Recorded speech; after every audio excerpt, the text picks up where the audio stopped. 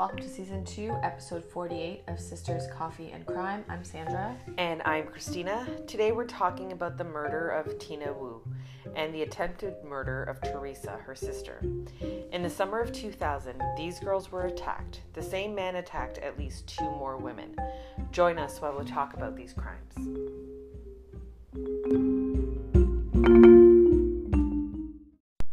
Tina and Teresa were very smart young women. Tina was 18 and Teresa was 14.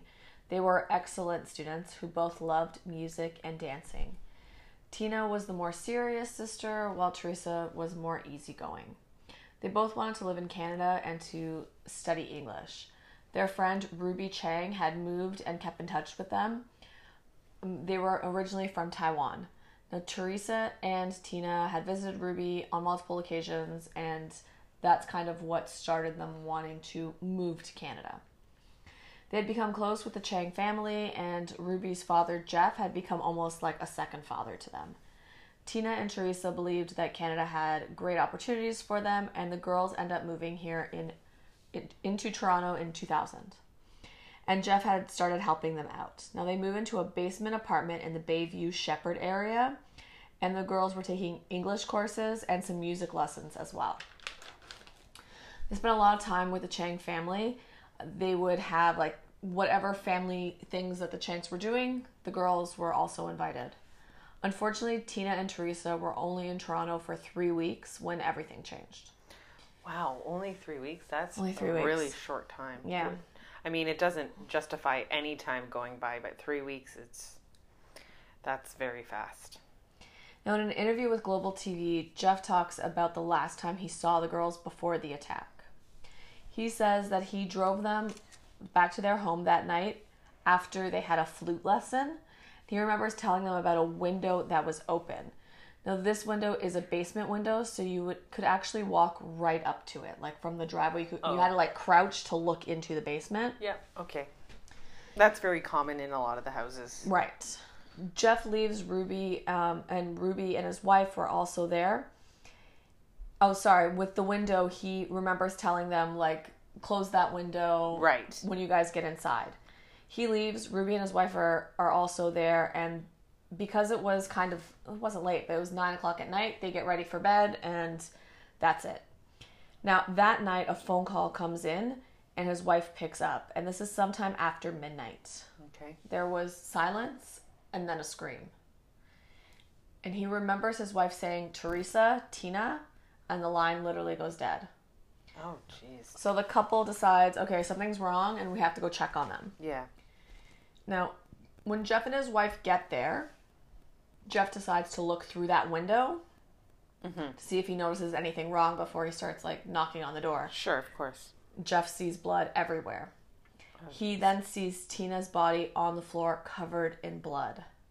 Teresa was leaning against the sofa. Jeff remembers Tina trying to like move her leg, and then she just stops altogether. He calls the police and he says, get here right away, someone was murdered.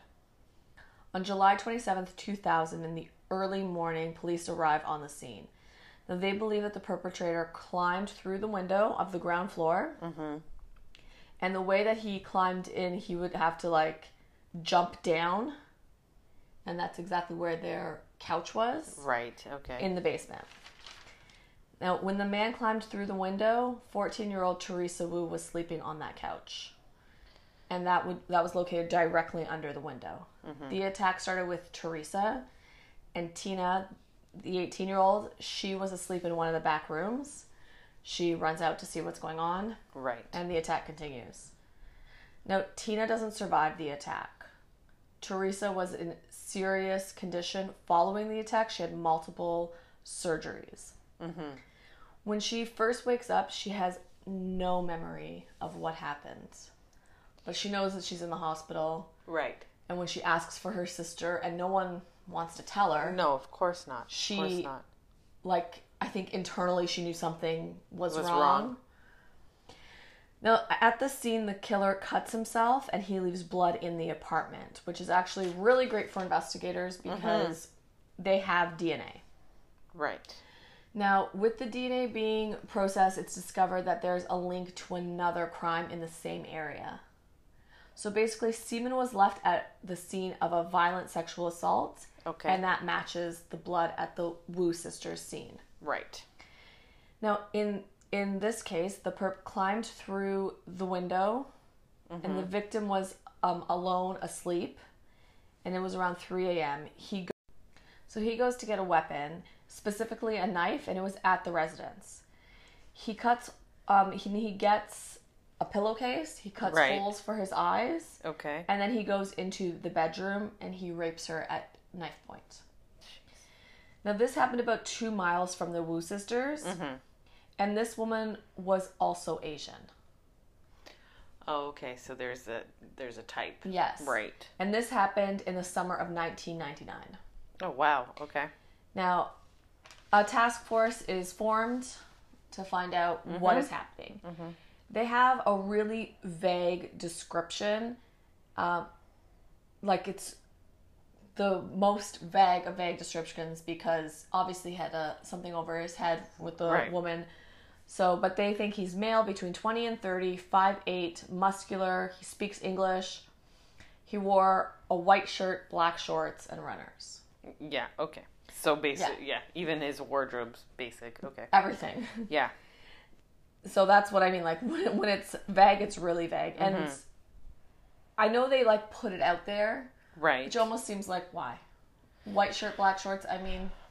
Yeah, I get it. Then, yeah, because then somebody could argue where it's like, well, why aren't they giving me any details, right? So, yeah. Now, in December of 1999, a mother of two had her house broken into, and then again in 2000.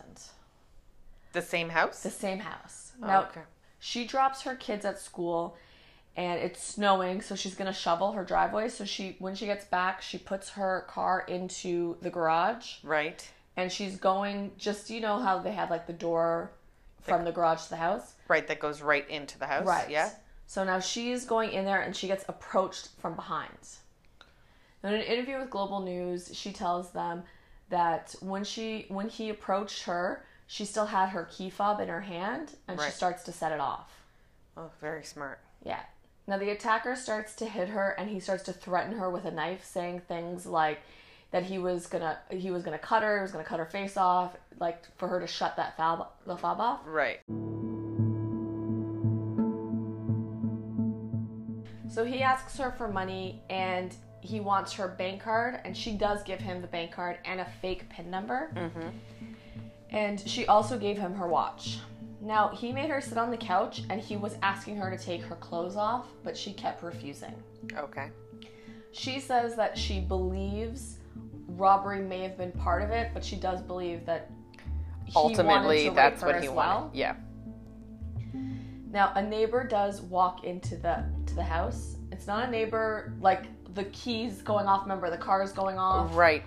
And I'm guessing if you go near the house that you're going to hear some screaming because she was screaming. Right. So he doesn't really know her very well, but he goes to check out what's going on. Right. He enters from the exact same door that she went in. Okay.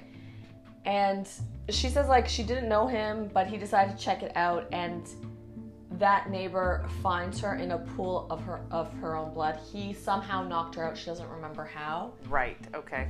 And he leaves, and after he left, he leaves from, like, it's like he knew the layout of the house, because she said the layout of her house was really strange, and he knew how to get out.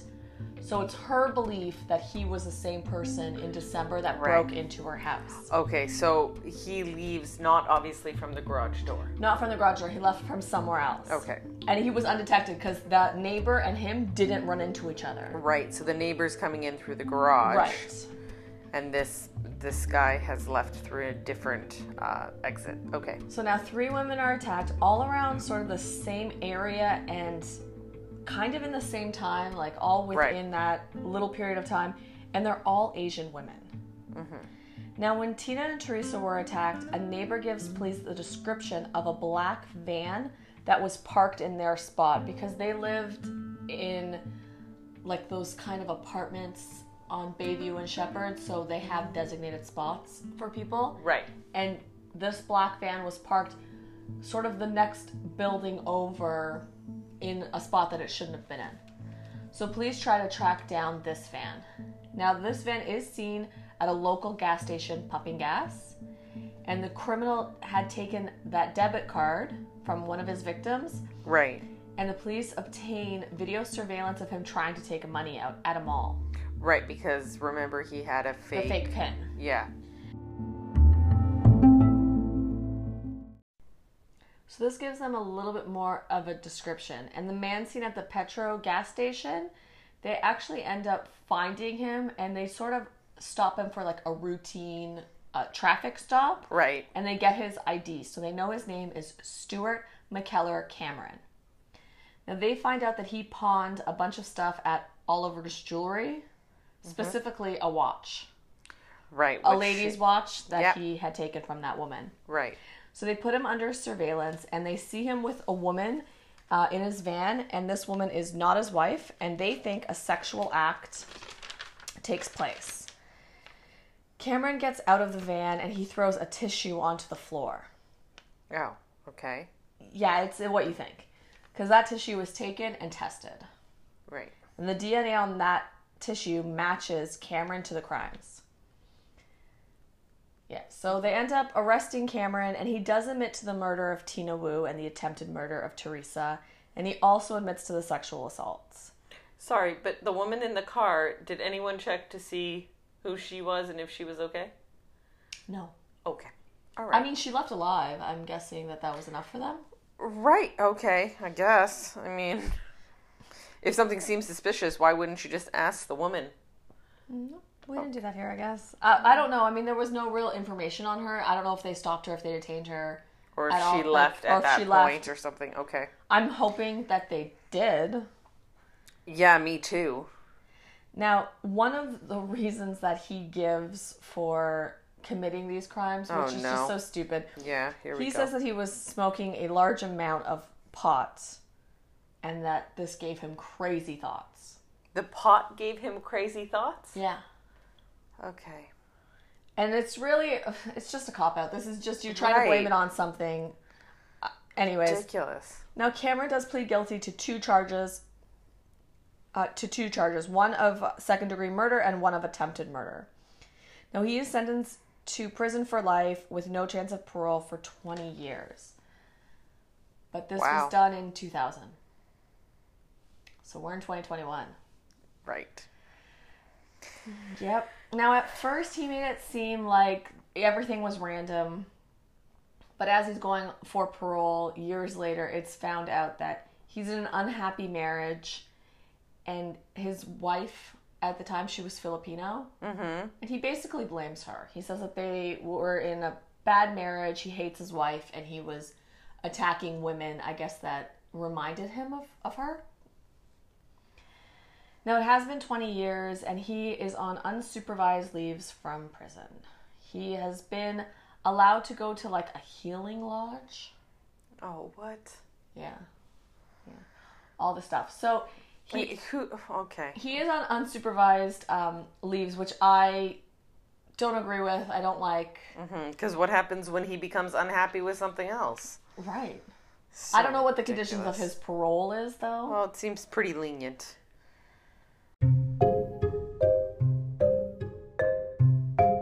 Now, that is the case of the Wu sisters. I did leave out a little bit. If you guys go back and watch the episode on this, it's called Hiding in Plain Sight in Enigma by Crime Beat. They go into a lot more depth. But I left out some about him being like this great guy, or what is perceived by the community or neighborhood, because I mean, he was he's obviously not. I don't like it. But if you guys want more information on it, I say go watch it, because it was really good.